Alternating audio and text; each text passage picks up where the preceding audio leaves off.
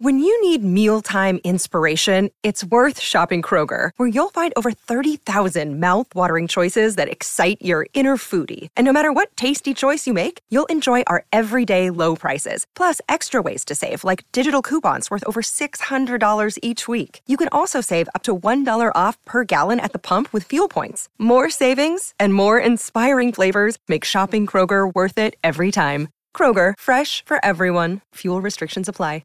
Another day is here, and you're ready for it. What to wear? Check. Breakfast, lunch, and dinner? Check. Planning for what's next and how to save for it? That's where Bank of America can help. For your financial to-dos, Bank of America has experts ready to help get you closer to your goals. Get started at one of our local financial centers or 24/7 in our mobile banking app. Find a location near you at bankofamerica.com/talktous. What would you like the power to do? Mobile banking requires downloading the app and is only available for select devices. Message and data rates may apply. Bank of America N.A., member FDIC. Welcome to Live Free Creative, the podcast that provides inspiration and ideas for living a creative, adventurous, and intentional lifestyle. I'm your host, Miranda Anderson, and I hope that each time you listen, you feel a little bit more free to live your life exactly the way you want to live it. Hello there, welcome back to the show. I'm your host, Miranda Anderson, and you are listening to episode 140 of the Live Free Creative podcast. Hey Google, do I have depression? I am excited to share this episode with you because even though the topic is tricky, I think that it's important and something that we need to talk more about. Mental health as real health, just as valid and important as our physical health. And today I'm going to share some personal experiences with this topic. Before I dive in, I want to share a quick pause for a poem.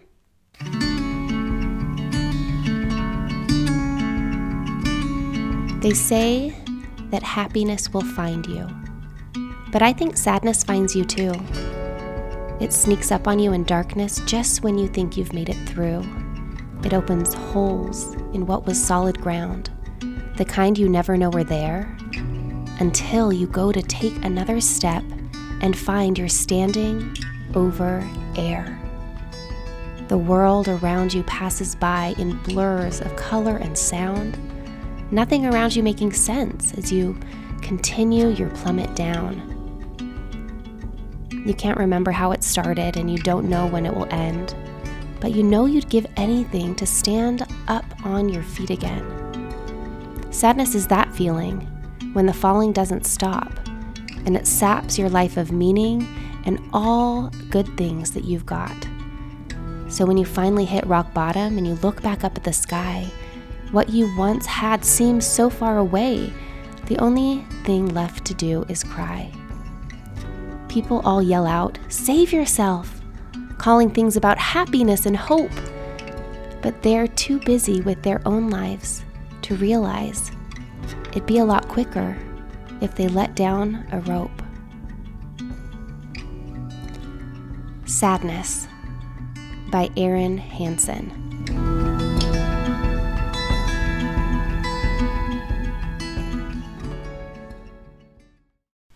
What a beautiful poem. It reminds me a little bit of the Disney Pixar movie Inside Out. Do you remember watching that movie and being surprised in the end that sadness was such a key role? Although happiness wanted to just be there all the time and solve everything and make it all right all the time, that sadness was important and valid and worth discussing, worth exploring, worth listening to. At the end of the poem, the poet offers the idea to let down a rope to those experiencing sadness or depression or anxiety, overwhelm, mental health problems. And this episode today is my rope to those of you who are listening who need to hear a little bit of encouragement, a little bit of personal, candid experience, a friend inviting you to get the help that you need if you need it.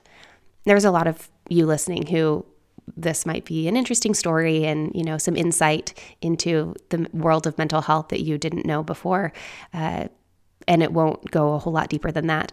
And there's maybe a handful of you listening who really need to hear the personal experience of someone that you listen to, someone that you trust, letting you know that there's more help available to you than just the message of happiness and hope and, taking care of yourself and taking long baths and self-care, but that you may actually need some psychological help, you may need some therapy, you may need some medication, and that those things are all as important as positive thinking.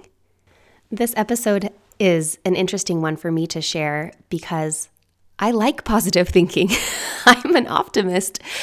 I believe in the power of positive thinking, the power of gratitude, the power of mindset and self-management and taking care of ourselves in little ways like getting enough sleep and drinking a lot of water and exercising and hiring a babysitter when needed.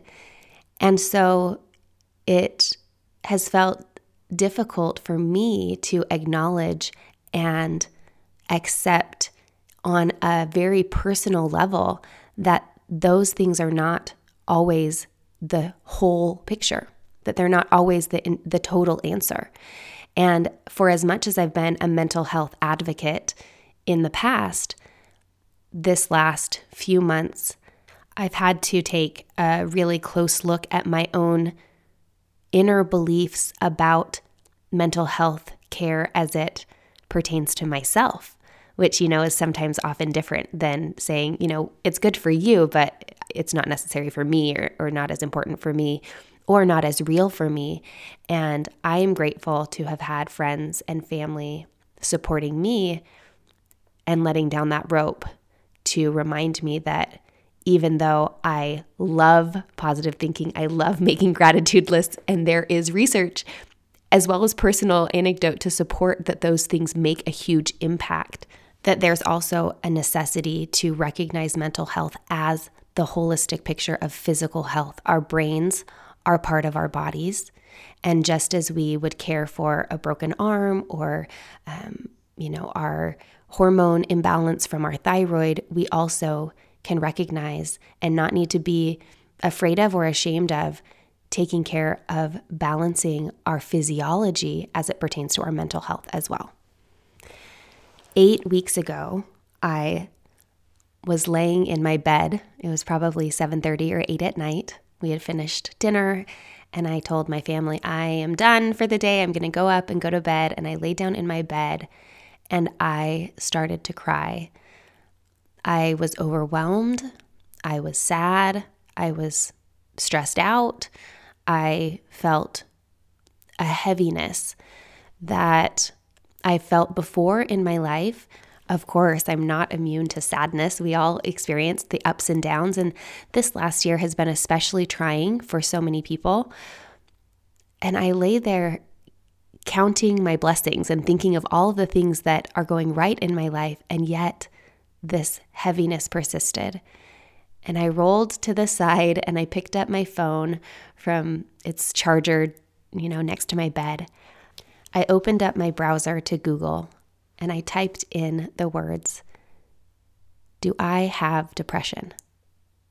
And what popped up was a bunch of links to the clinical test questions, the diagnostic criteria for depression. Now, these weren't unfamiliar to me. I've looked at them before during different times in my life where I've had some persistent sadness or kind of wondered, is this an ongoing feeling of sadness, or is it something that I should do something about? But if you're unfamiliar with the diagnostic criteria for depression, I want to just read some of these questions to you. All of them start with this question: over the past 2 weeks, how often have you experienced the following? Because clinical depression is diagnosed by persistent feelings of hopelessness or sadness over a 2-week period. So if it lasts longer than 2 weeks, that's when you start to get into possibly needing some treatment. So over the past 2 weeks, how often have you experienced the following? Having little interest or pleasure in doing things, feeling down, depressed, or hopeless, having trouble falling or staying asleep or sleeping too much, feeling tired or having little energy, poor appetite or overeating, feeling bad about yourself or that you're a failure or have let yourself or your family down, trouble concentrating on things such as reading the news or watching television, moving or speaking slowly that other people have noticed, or the opposite, being so restless or fidgety that you're moving around a lot more than usual, thought that you would be better off dead or of hurting yourself in some way, feeling nervous, anxious, or on edge, not being able to stop or control worrying too much about different things, trouble relaxing, being so restless that it's hard to sit still, becoming easily annoyed or irritable, being afraid as if something awful might happen. Which one of the following symptoms is most challenging for you right now? Trouble sleeping, low energy, anxiety, agitation, difficulty concentrating. How much are your feelings interfering with your ability to participate in social activities, like hanging out with friends? How much are your feelings affecting your ability to get along with your family and friends? How much are your feelings affecting your ability to focus and be effective at work and school? How much are your feelings affecting your ability to participate in and enjoy daily activities? How long have you been feeling this way? So I answered those questions honestly and surprised myself with some of the self-awareness that it sort of forced, being able to look at not only the past 2 weeks, but the past several months for me, maybe even the whole past year in sections, right? In seasons, and realize that the way that I have been feeling, the heaviness that I've been feeling really has been affecting me. Despite all of the things that I'm doing to take care of myself, despite feeling like I am aware of my mental health and consciously exercising, consciously writing in my gratitude journal, consciously making time for myself, making time for relationships, loving my family, loving my life, and at the same time, not liking it very much. Realizing that all of the things that I really, really love have felt kind of like a drag lately, that I haven't been as motivated or interested in things that are a big part of my normal joy and excitement in life. And I clicked that last button after honestly answering all of these questions, and the diagnosis, my Google diagnosis popped up that I had moderate to severe depression and that it encouraged me to seek medical attention. Well, my slow weeping quickly increased to dramatic sobbing as I felt the sinking confirmation that I was not doing okay. We all want to do okay, right? We just want to feel good and we want to be productive and be moving through our lives with fulfillment and satisfaction and joy. And as those things over the last several months and over the last year have slowly been harder and harder to come by, the acknowledgement that there was something wrong, that it wasn't just in my head, but that it was in my head, that I needed help. I know a fair amount about mental health and mental health disorders. In fact, we've often joked in my immediate family that we have very strong physical health genes, but we're all a little bit mentally ill, which is not much of a joke. I know it's kind of bad to joke like that, but we in my immediate family have a lot of mental health diagnoses. We know, my siblings and I and my parents and our children, we acknowledge that, and we know there's a family history and a genetic component to depression and anxiety and ADD and bipolar disorder. And these things are part of my genetic code in one way or another. And even for people who they're not, who don't have any family history of mental illness, these are clinical diagnoses that go beyond just feeling sad or feeling like you're having a hard time, because everyone has a hard time every now and then. And sometimes there's a biological component that can't be overridden by lifestyle changes. As I lay there sobbing, trying to figure out what to do next, I was surprised by the idea that I didn't really know exactly what to do next. When Dave came up to bed and checked on me and found me, red-faced and was so worried about me and so kind and loving and thoughtful, and we sat there and I said, what do I do? Like, what do I do now? And he said, well, you probably should talk to someone. Do you want me to call someone for you? I could call a therapist, or we could call your doctor. And I said, I don't know. Isn't that funny that I don't know who the right person is to talk to? And then actually this is interesting because this isn't my first experience with depression, although this was the first time that I had Google tell me that, yes, in fact, I was currently moderately to severely depressed. But just to give you a little bit of a background and history, I was severely depressed during my pregnancies, but I had no idea. Because while I had learned so much in nursing school and from the media and from my midwives about watching out for the signs and symptoms of postpartum depression, no one had ever mentioned perinatal depression. No one had ever mentioned the possibility that I could be clinically depressed while I was pregnant. And so I suffered so greatly during my pregnancies, not understanding that all of the symptoms that I had of feeling so down and so much lack of motivation, so much lack of interest in my life, an inability to take care of my other children. When I was pregnant with my second child, I moved home for like 4 months because I couldn't physically take care of my toddler while I was pregnant. I was so sick. I had suicidal thoughts while I was pregnant, not thoughts of harming myself, but of wishing that I was no longer alive. And that was all very real, and yet not something that I ever talked to my doctors about because I didn't know that it was valid. I didn't know that it was something that I could be experiencing.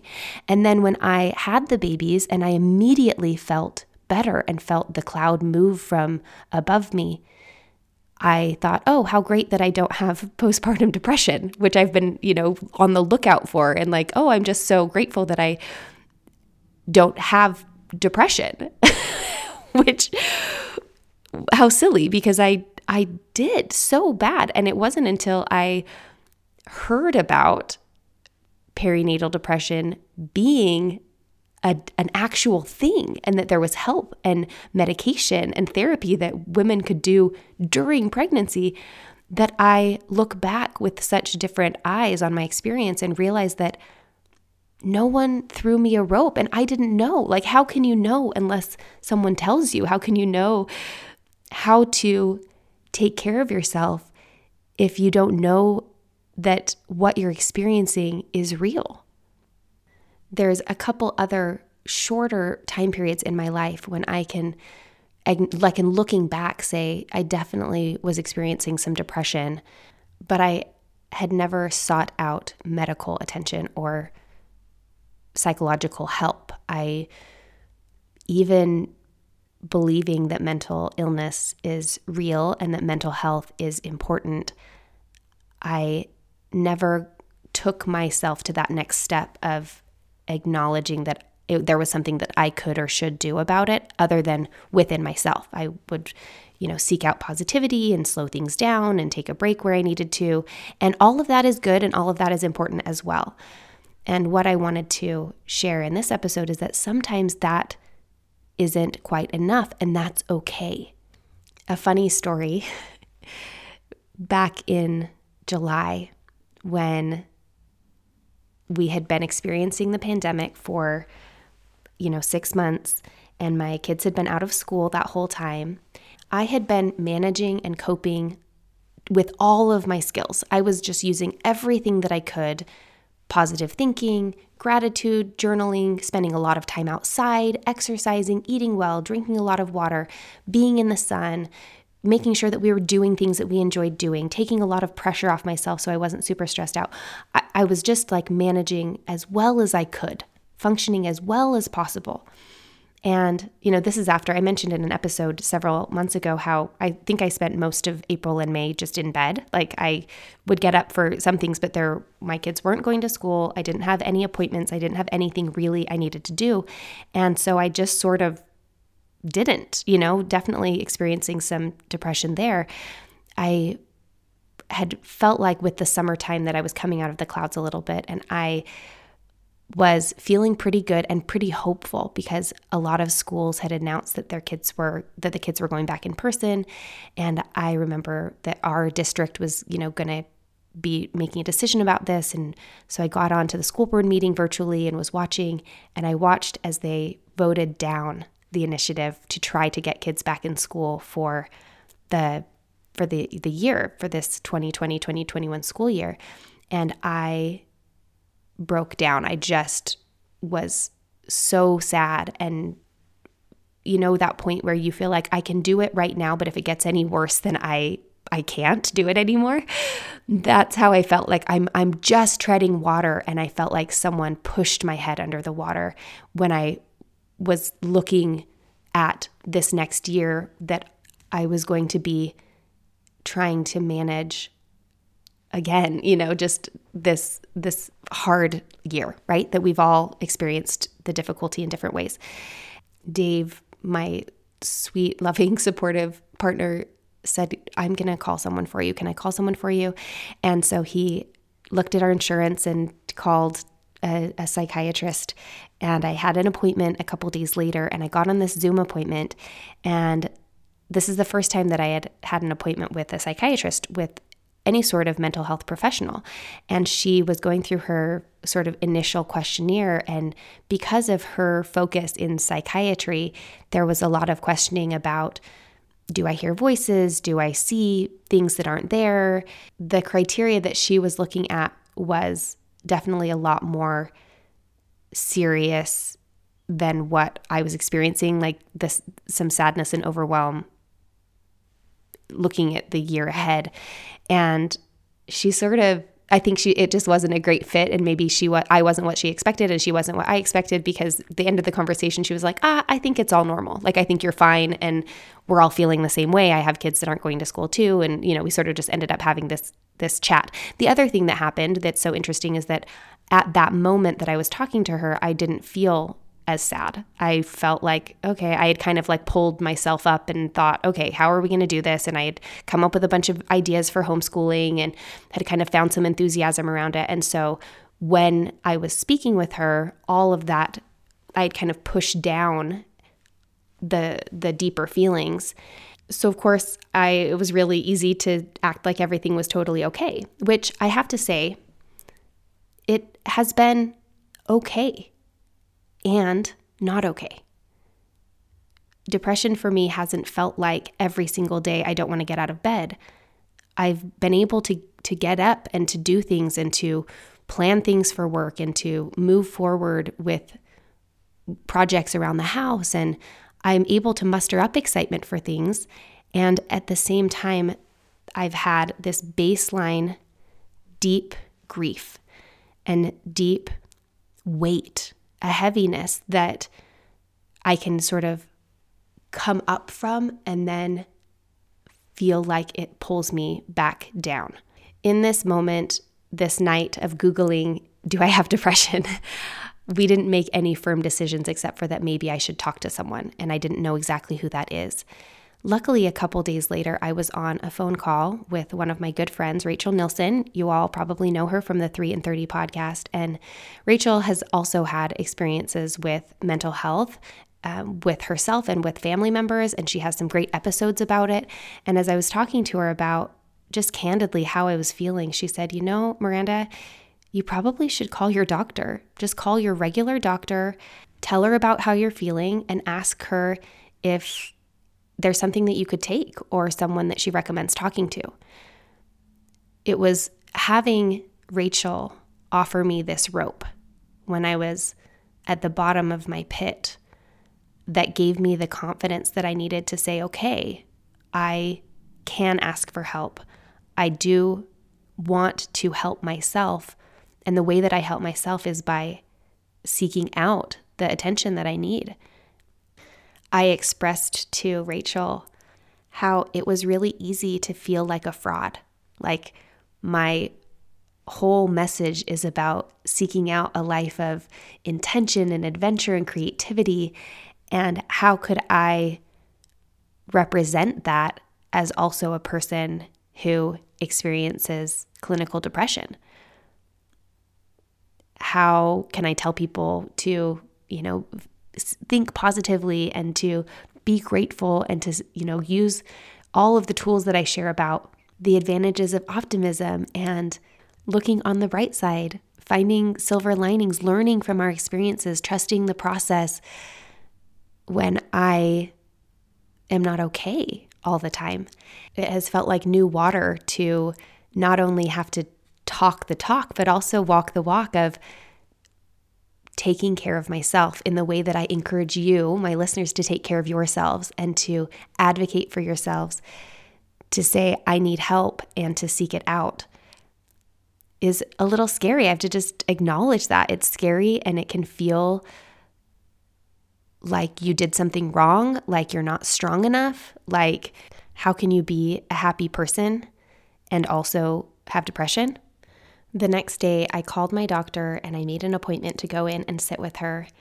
And that day that I went in, I felt fine. I had gotten up and gone on a run, and I'd taken a shower and gotten dressed and had my makeup on, and I went in and she said, so, you called and actually, one interesting thing is that I had had a physical a couple weeks before, like 2 weeks prior. And when she asked about how I'd been feeling, I said, well as can be expected. Everyone's kind of going through hard things right now. So it's been a hard year, but I'm feeling, I think, as well as can be expected, which I think was me downplaying that like everyone must feel the way that I feel. And when I brought that up, I said, when you asked me a couple weeks ago how I was feeling, I said as well as can be expected, but I have since talked to some friends and took this online depression quiz and talked to my husband. And I think that some of the things I'm feeling maybe aren't normal. They maybe aren't just the same sort of overwhelm and stress that we're feeling collectively as a community, but that maybe some of it's a little deeper. And I went on to explain some of the feelings that I'd had of persistent overwhelm, persistent sadness, disinterest in things that I normally love.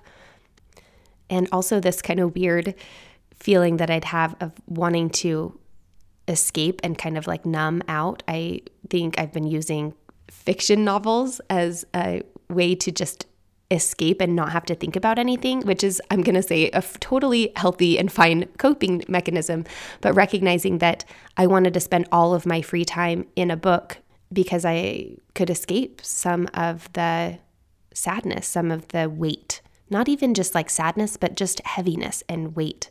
And in the spirit of candidness in this episode and openness as I'm sharing, personal information with you, one of the things that was a little bit interesting and unusual was that I kept having these fantasies about taking drugs, which is so odd, right? I have never taken drugs. I grew up in a very religious environment where drugs were morally and legally wrong, and I've never really had a lot of interest in them. I don't have much of an addictive personality, and I, throughout the pandemic, have had these thoughts of like, I wonder what it would be like to just like take drugs and be floating in the ether for a while, or to just numb out and not have to feel anything and just know that it was all like have everything fade away for a while. And I don't even know like what drugs I would take or how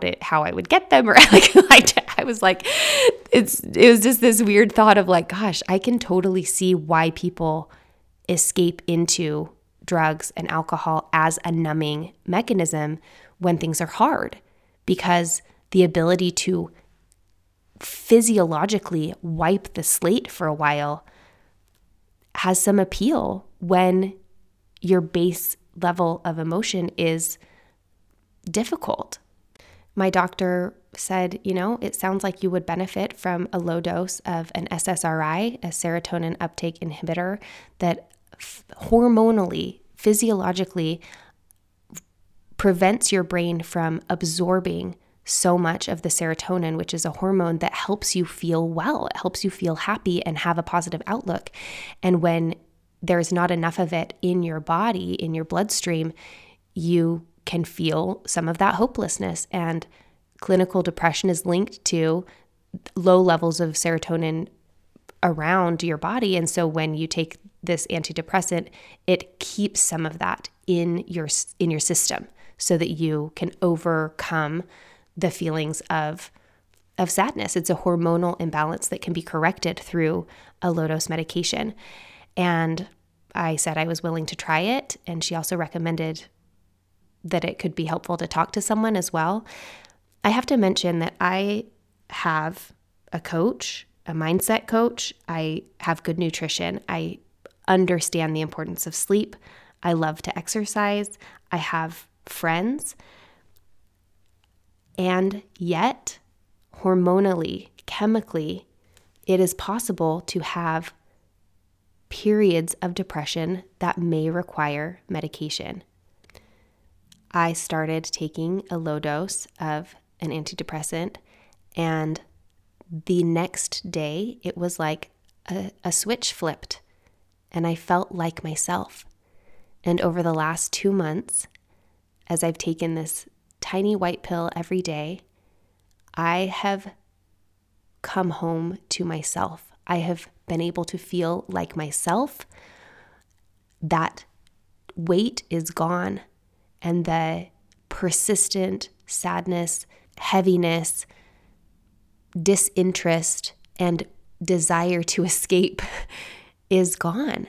Now, of course, my life still has the ups and downs, but it's the ups and downs of who I actually am, the ups and downs of my normal life without being underwater. I've been thinking about this whole situation a lot, and one of the things that have come to mind for me as a visualization of what's going on for me is that all of the difficult things in our lives, we respond with some level of coping. There's healthy coping mechanisms and there's unhealthy coping mechanisms. Now, over the last year, especially situationally, collectively, we've all experienced some things that were unexpected and difficult, and that has affected us differently. Some people are more affected than others, but I would say globally, there has been a situation, circumstantial, that has affected everyone on some level. Now, add to that whatever is challenging in your regular life. For me, some of the things that I know have been difficult are the winter. I know that I'm affected by the winter. There is a form of clinical depression called seasonal affective disorder that I've always sort of said that I had. But in the past, I've been able to use my coping mechanisms like traveling in the winter to warm places or making sure that I have lots of interactions with friends and family, gathering people together, having fun dinner parties, doing book club. I've had all of these available coping mechanisms to help counteract some of the difficulty of my effectiveness in the winter. The schools being closed has been really hard for a lot of moms, including myself. Having the amount of time under quarantine, we've talked a lot about hitting this burnout, the pandemic wall, and that affects us all differently. What it feels like, though, is that a lot of the coping mechanisms that we have in our regular lives have been taken away. I've had some business burnout. Some of that has to do with the pandemic. Some of it has to do with generally, as an entrepreneur, a lot of energy is required creatively, logistically, managerially, self-management wise. I mean, you just have to, you do it all, especially when you're a solo entrepreneur. And that can feel like a lot sometimes.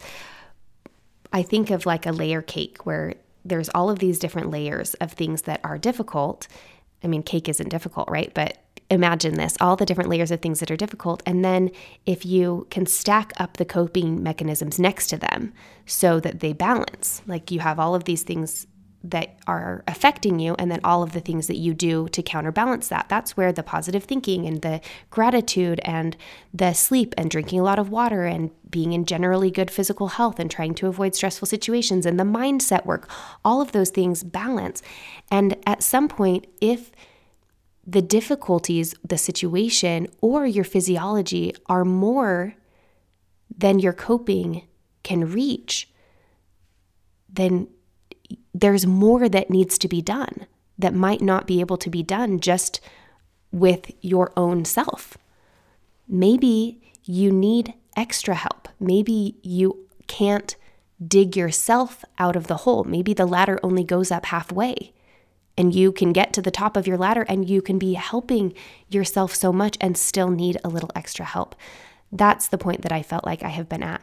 And I want to acknowledge too that sometimes you're at the bottom of the ladder of helping yourself, but because you hormonally need some additional motivation, like maybe you don't have the motivation to exercise or to try to take care of yourself because of depression itself. Maybe you start with medical help that then enables you to help yourself even more. Another way that I've been thinking about this is in terms of my experience with diabetes. I worked as a nurse, as a full-time diabetes educator for many years. And diabetes, if you're unfamiliar, I mean, I think a lot of people are familiar with diabetes itself, but particularly type 2 diabetes happens in people when their cells stop responding to insulin. They become insulin resistant. Now, just a quick physiology lesson. Insulin is created by your pancreas. It's a hormone that helps carry glucose or sugar into your cells. And glucose is one of our cells' major forms of energy. So our cells need glucose. Insulin helps our cells absorb it. It's kind of like it backpacks together so that our cells can absorb it. So if your cells are insulin resistant, that means that they won't absorb the glucose, and then it's higher in your bloodstream. That's basically like a very nutshell version of type 2 diabetes. Now, when I was working as a diabetes educator, I would have patients come in who had all of the symptoms of type 2 diabetes and had been diagnosed, and they said, I really want to manage this with my lifestyle. And so we would say, okay, let's try. We'd do a nutrition plan, we'd do an exercise plan. They'd come in every 2 weeks for a couple months, and we would monitor their hormone levels, their blood sugar levels, their A1C, and we'd see how it works. Like, all of those things can be affected somewhat. Their cells would be a little bit more receptive to insulin. Some of that insulin resistance would decrease as their exercise increased. Of course, nutrition affects the amount of glucose that you have because of that's how you get glucose into your system is by eating mostly. And so we would see, and in some patients, we would recognize, okay, this is what's happening hormonally in your body. And with these lifestyle changes, you can manage it well. And so, carry on. And I had patients that we would say, okay, this is what's happening on a cellular level with your hormones, and we're trying to manage it with some lifestyle. And sometimes that still wasn't quite enough. You could do all the management that they could need. And on occasion, they still needed to either take a medication or take insulin. There was something medically necessary in addition to lifestyle changes. And I have been thinking a lot about how clinical depression and mental health disorders are that. I mean, they mimic that. You can do therapy, you can do a lot of things to help improve your mental health on a lifestyle day-to-day basis. And what happens if hormonally, physiologically, those things don't completely solve the problem or correct what's happening? It's really easy, I think, because of the stigma around mental health. And I know it's getting better, but generally, I mean, just from personal experience, being aware and feeling like I care a lot about mental health, and I would encourage anyone who needs help mentally to seek it out. Yet still, when I was the one who needed help, I had to hesitate, and I needed a lot of encouragement, and I needed friends and family to say, it's okay for you to get this help, that it's okay to not do it all yourself without that help, that tells me that we still have a ways to go. If I say, oh, it's okay for everyone else to take antidepressants if they need them, but it's not okay for me because I'm stronger than that, or I don't want to be someone who's taking an antidepressant because that means that I failed, that if you relate to that idea of like, it's great for other people to take care of themselves, and yet maybe I can do this on my own. Or if I'm struggling, that means I just need to do better. That means I need to think more positively. I would encourage you to consider that if you are having a hard time persistently, if you are struggling regularly, if the feelings that you're having of overwhelm and sadness and grief and frustration, or feeling like a failure, feeling like you're not doing it well enough, are persistent, it's okay if you need extra help. I want to encourage you, if you're listening and you're like, yeah, I really could use some help, to get it. And if you're listening and you're like, I've never really felt like that, and I don't have, I don't struggle with that, but you see people around you who could use that rope, who could use that support and that encouragement, know that you can help by not only saying, I believe how you're feeling, I validate that, I know that that's real for you, and also I encourage you to seek out whatever help it is that you need. I love, as I've talked to Dave about this over and over again, one of the things that he keeps coming back to is the type of help that you need doesn't matter. What matters is being able to feel good, being able to be interested in your life and enjoy your life and the regular ups and downs of life without the added difficulties of that sadness, that persistent weight. Depression itself has many different faces and many different solutions. I want to just quickly list some of the different clinical diagnoses of depression. I was talking to a friend earlier this week who said, I didn't know that you could take depression medication for a short period of time. I thought that like if you were clinically depressed, that was a persistent, long-term mental health disorder that like didn't have a cure, and it didn't have, it was like you are depressed, you get on medication and you never don't take it. And I said, no, I don't. That's not actually, it's not actually the way that depression works. You can have situational depression. I'm planning to take medication for 6 months and see how I'm feeling without it after. I actually went into my doctor 2 weeks after I started taking it and said, I feel great. I think it's working and I think I'm better. And she said, I think the reason that you feel better is because of the medication. So let's give it 6 months and then, you can stop if you want. See how we feel. I also asked her about seasonal affective disorder, knowing that the winter has always been difficult for me. And she said there are lots of people who take medication just during the winter because of their seasonal affective disorder. They can take a low-dose medication, they can use a happy light or a therapy light, and then when the summer comes, the sunshine heals. You can have, of course, perinatal depression, where you are depressed during pregnancy. We all know a lot about postpartum depression, and yet still I think some people don't acknowledge it. They feel all of the weight and hardness, and they also think, of course this is hard, I have a new baby. Thinking something is hard and difficult and being able to manage it or cope with it is different than feeling like it's hard and difficult and feeling yourself slowly fading away, feeling yourself slowly being pulled under. There are people who have persistent depression disorder, which is having depression that lasts longer than 2 years. That is that persistent depression that may, or chronic depression that may require longer term medication and therapy. There's bipolar disorder, which is bouts of depression with bouts of mania or high energy that is a more of a long-term situation. There's psychotic depression that has different hallucinations and delusions. There's premenstrual dysphoric disorder, which is PMDD. It's depression at the beginning of your period. So not PMS, but PMDD, where you have all of these really difficult feelings around your period. There's situational depression, which isn't a technical psychological term, but trouble managing a stressful event or stressful events in your life. And psychotherapy and medication can help you get through that, give you that added boost, like that, just a couple extra rungs on your ladder to be able to get through difficult situations. Experiencing depression doesn't necessarily mean that you will always experience depression.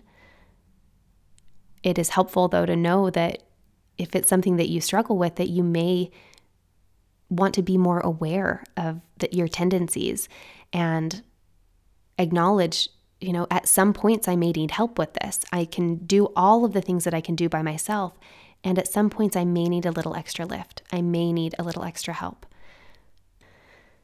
My purpose in sharing this episode is, like I mentioned at the beginning, to hand a rope down into the hole for those of you who may need that help now or later. Maybe right now you feel fine, and maybe at some point a situation will come along or something will happen in your life where you will feel a burden too heavy to bear on your own.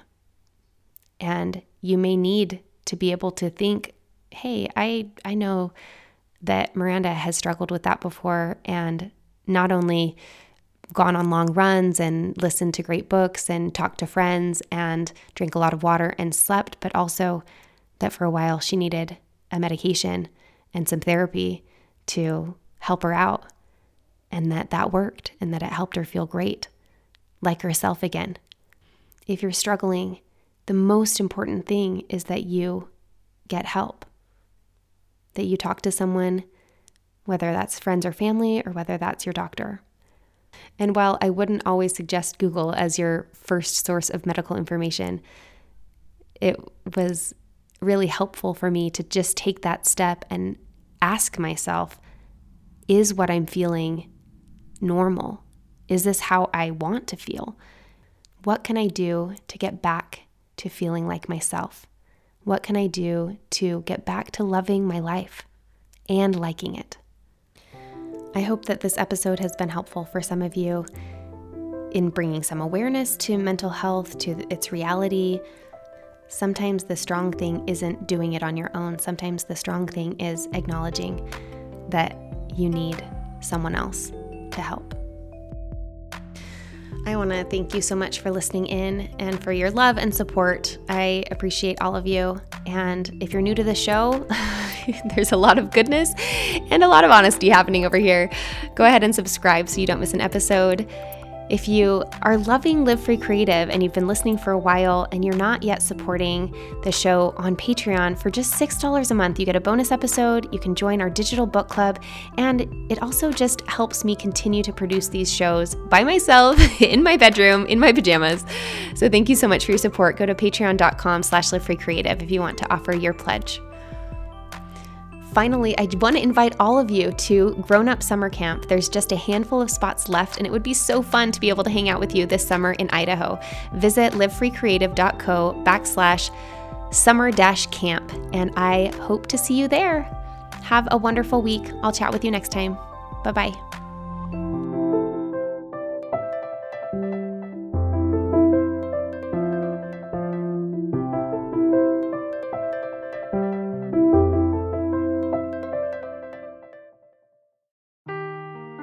Seeking the truth never gets old. Introducing June's Journey, the free-to-play mobile game that will immerse you in a thrilling murder mystery.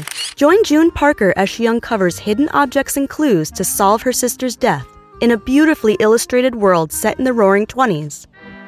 With new chapters added every week, the excitement never ends. Download June's Journey now on your Android or iOS device, or play on PC through Facebook Games.